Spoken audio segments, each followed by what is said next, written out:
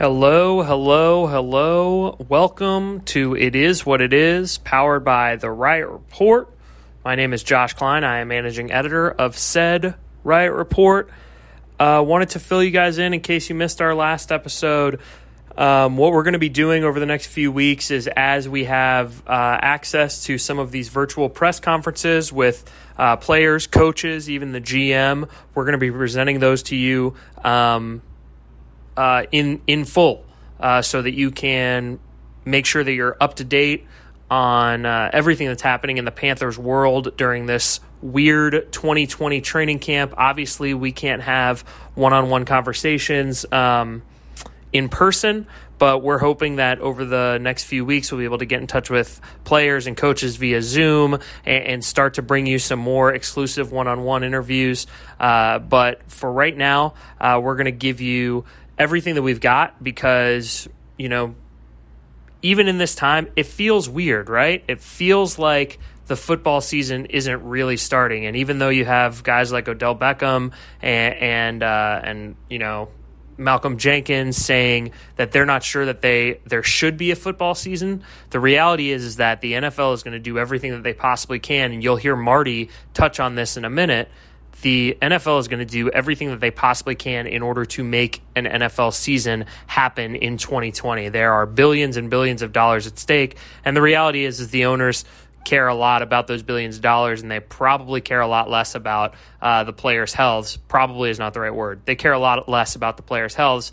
They've pretty much made that abundantly clear in the history of the NFL. But anyway, sorry, not trying to rant here. But today you'll be hearing from General Manager Marty Hurney on kind of the challenges of building a roster during COVID-19 and not being able to evaluate his players. Can't get into padded practices until August 14th. Can't bring in players for a workout. You'll hear him talk about his challenges that he's facing and whether or not he thinks that there's going to be a season. In addition, he'll talk a little bit about the Graham Gano release and what led to the timing of that. He'll talk about whether or not he or his feelings on Teddy Bridgewater, and I know that's been a big spot of contention in Charlotte over the past couple weeks, is whether or not that was a Marty Hurney move or a Matt Rule move to bring in Teddy Bridgewater. And I think once you hear Marty's thoughts on Teddy, that may shed some light on who was really pushing for Teddy Bridgewater to be the quarterback. And anyway, hope that you guys enjoy it. Coming up now is the general manager of the Carolina Panthers, Marty Hurney, and his conference call with local media. We'll see you tomorrow with Teddy Bridgewater and Derek Brown. Bye-bye.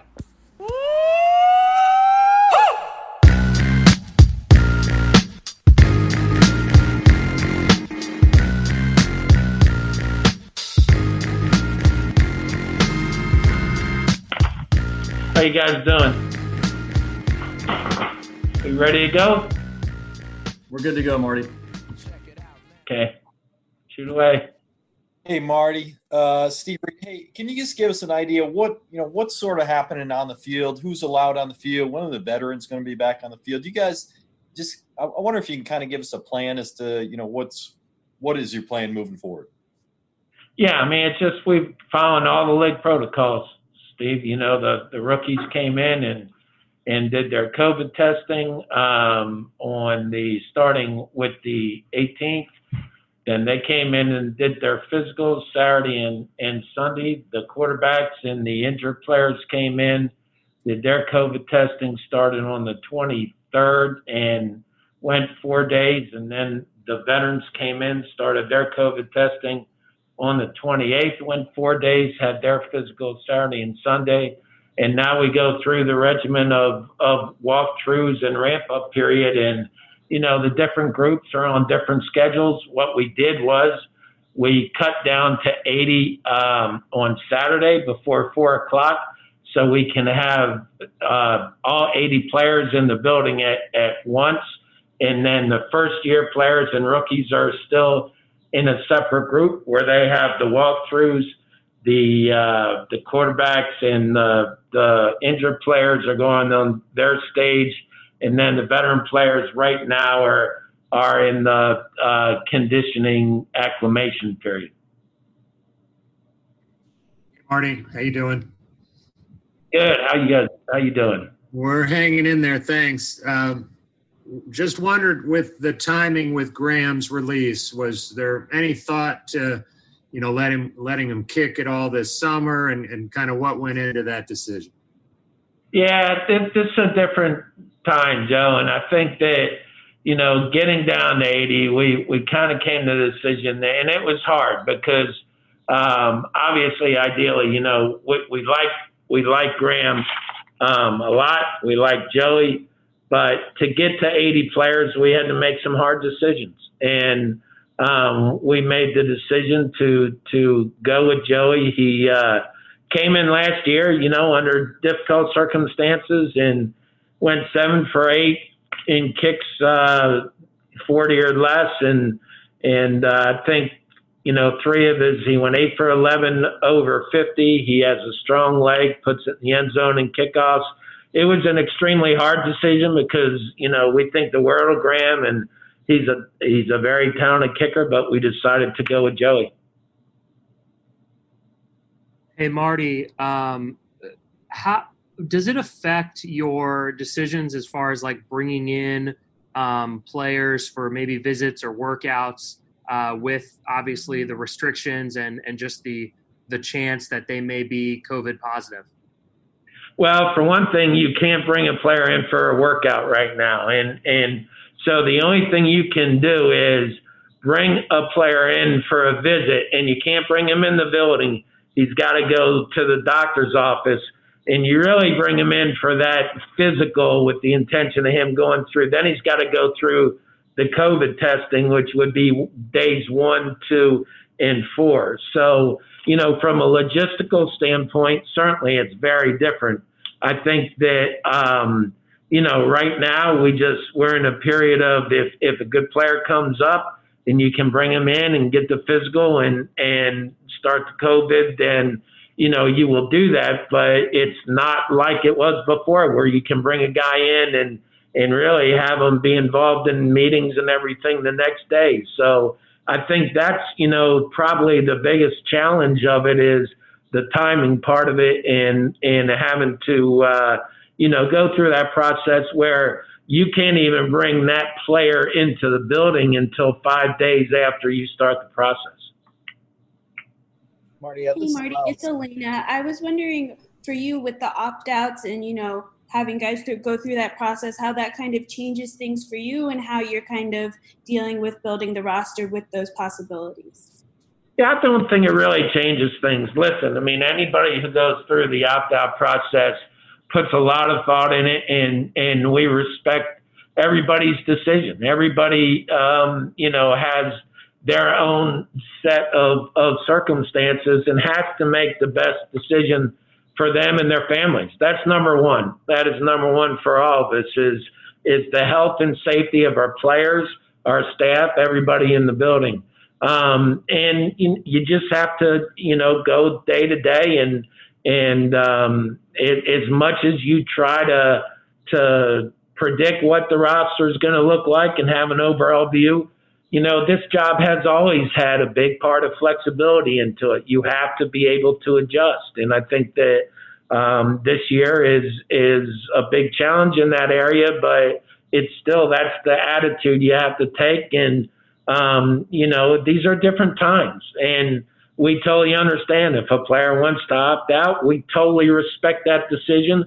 We understand it. And, the safety of everybody in this building and the safety of their families come first to us. Marty, David Newton, speaking of the tough times, are you having to build sort of a reserve list of what you're looking at right now? Just how are you managing those times, and how different is that from anything you've done before? Well, it's just you're evaluating players every day, David. We're in the process. Every night waivers come through. You evaluate those players. Continue to evaluate your own, and with the increased practice squad at 16, certainly taking a look at those young players. Although you can have 10 young players, and then 6 don't have any restrictions on them. But with that, you're thinking about how important your practice squad is going to be during the season, because I would think that that's where you're going to go first as far as bringing players up if you have injuries or you have somebody that's on reserve COVID, because they've been through your testing process and they can, participate in your meetings and practices like they have been doing as practice squad players, and you can make that transition much easier. So I think you're thinking in different terms as far as not only a group of 53, but a group of 69, and that might be the biggest difference. Marty, this is Miles Simmons from Panthers.com. Just what are the challenges of constructing an initial 53-man roster when you have such limited practice time and you're not going to have any preseason games?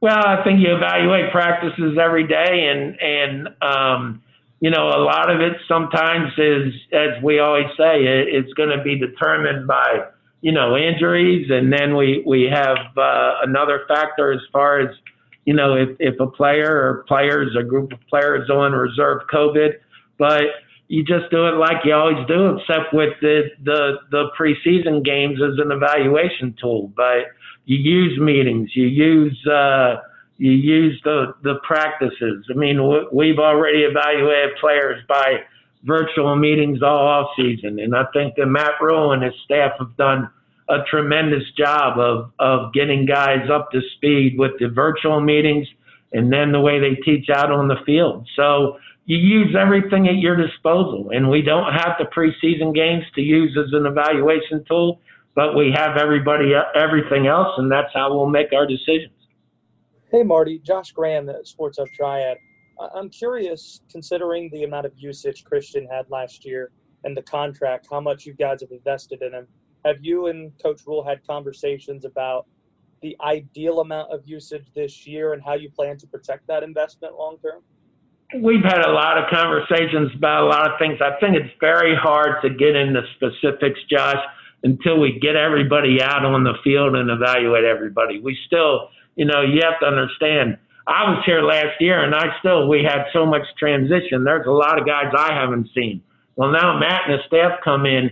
We have to give them time. We all have to have time to see everybody on the field and see how things come together, both offensively, defensively, on special teams.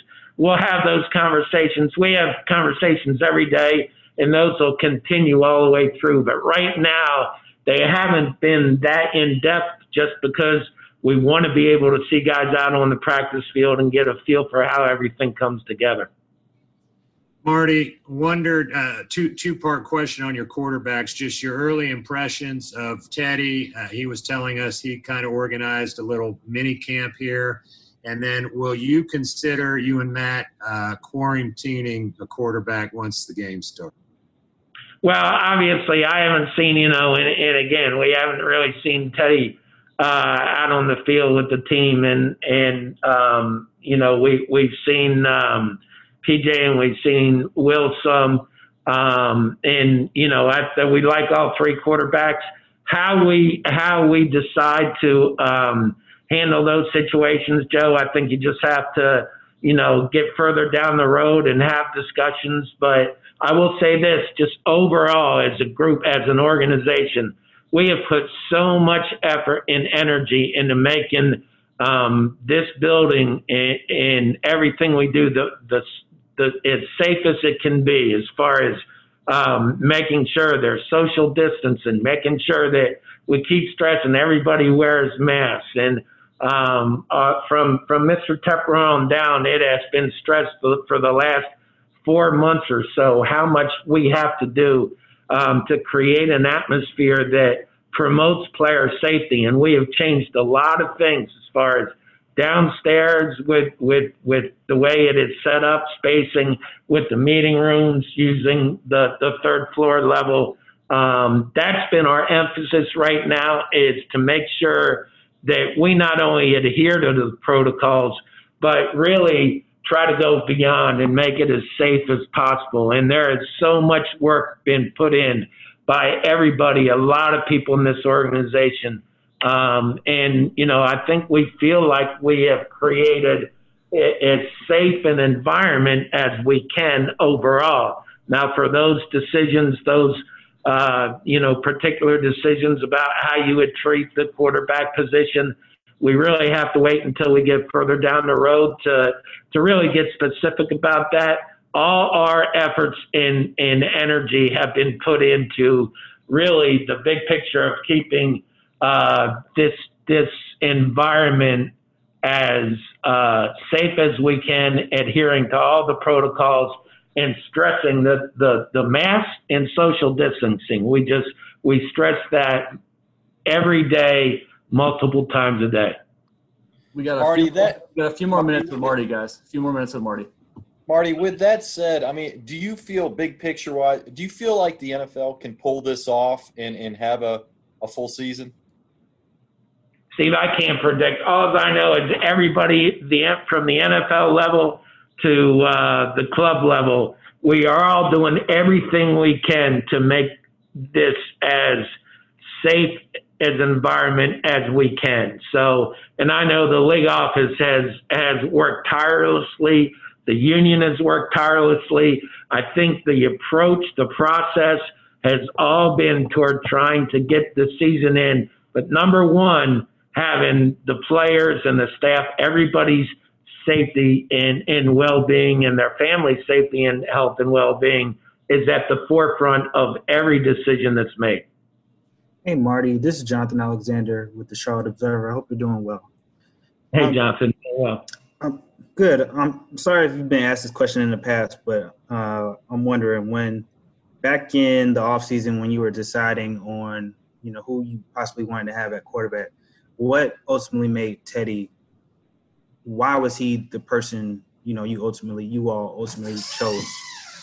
Well, we have evaluated Teddy. There's a lot of things to like about Teddy. And I was, I wasn't even in the business when he came out, but I evaluated him and thought he was one of the best quarterbacks in that draft. I've always thought that he's been a winner everywhere he's been, has overcome a horrific injury. I think he's got excellent feet in the pocket, has a very compact release, gets rid of it very quickly. His leadership skills, you can talk to anybody that's been around him, are highly regarded by anybody that's been with him. So, there were just a lot of things to like about Teddy Bridgewater. We got time for one or two more, guys. Hey, Marty, I was wondering for you, what do you feel like is the biggest challenge for you? I know evaluating players, there's differences, but what do you feel like is the biggest thing that you need to overcome in terms of evaluating this team and making sure this team is ready for the season? It's really just staying open-minded and sticking to your principles and going through the same process evaluation-wise as we would every year, except, we don't have OTAs and mini camps, and we don't have preseason games, but it's still knowing what you're looking for, trying to get a very good idea of the systems and what we're going to do, and then how each personnel group and what traits they're looking for, and how each player fits into what we're trying to do. And we spend a lot of time on that now with our coaching staff in the off season, going into the draft, and then after the draft. And that's the key personnel-wise for us, is just identifying the traits that fit the best into what we're trying to do. And we just have to continue to do that. Marty, hey, you've spoken a lot in the past about depth on the offensive line and on the defensive line. Do you think this year, obviously with the COVID reserve list, always a possibility, how do you feel about the group that you have on the offensive line right now? And do you think that might be an area that you beef up a little bit in terms of roster-wise? Yeah, I think offense and defensive line are always two of the most important groups, and it's really hard to evaluate until you get in the pads. Even when you have mini camps and OTAs, it's hard to evaluate those two position groups. And obviously we haven't gotten there yet, but I think just in general, if there's ever a chance you have to acquire an offensive lineman or a defensive lineman that you think can help your team, you have to look very hard at doing that. Thanks, you guys. Appreciate it.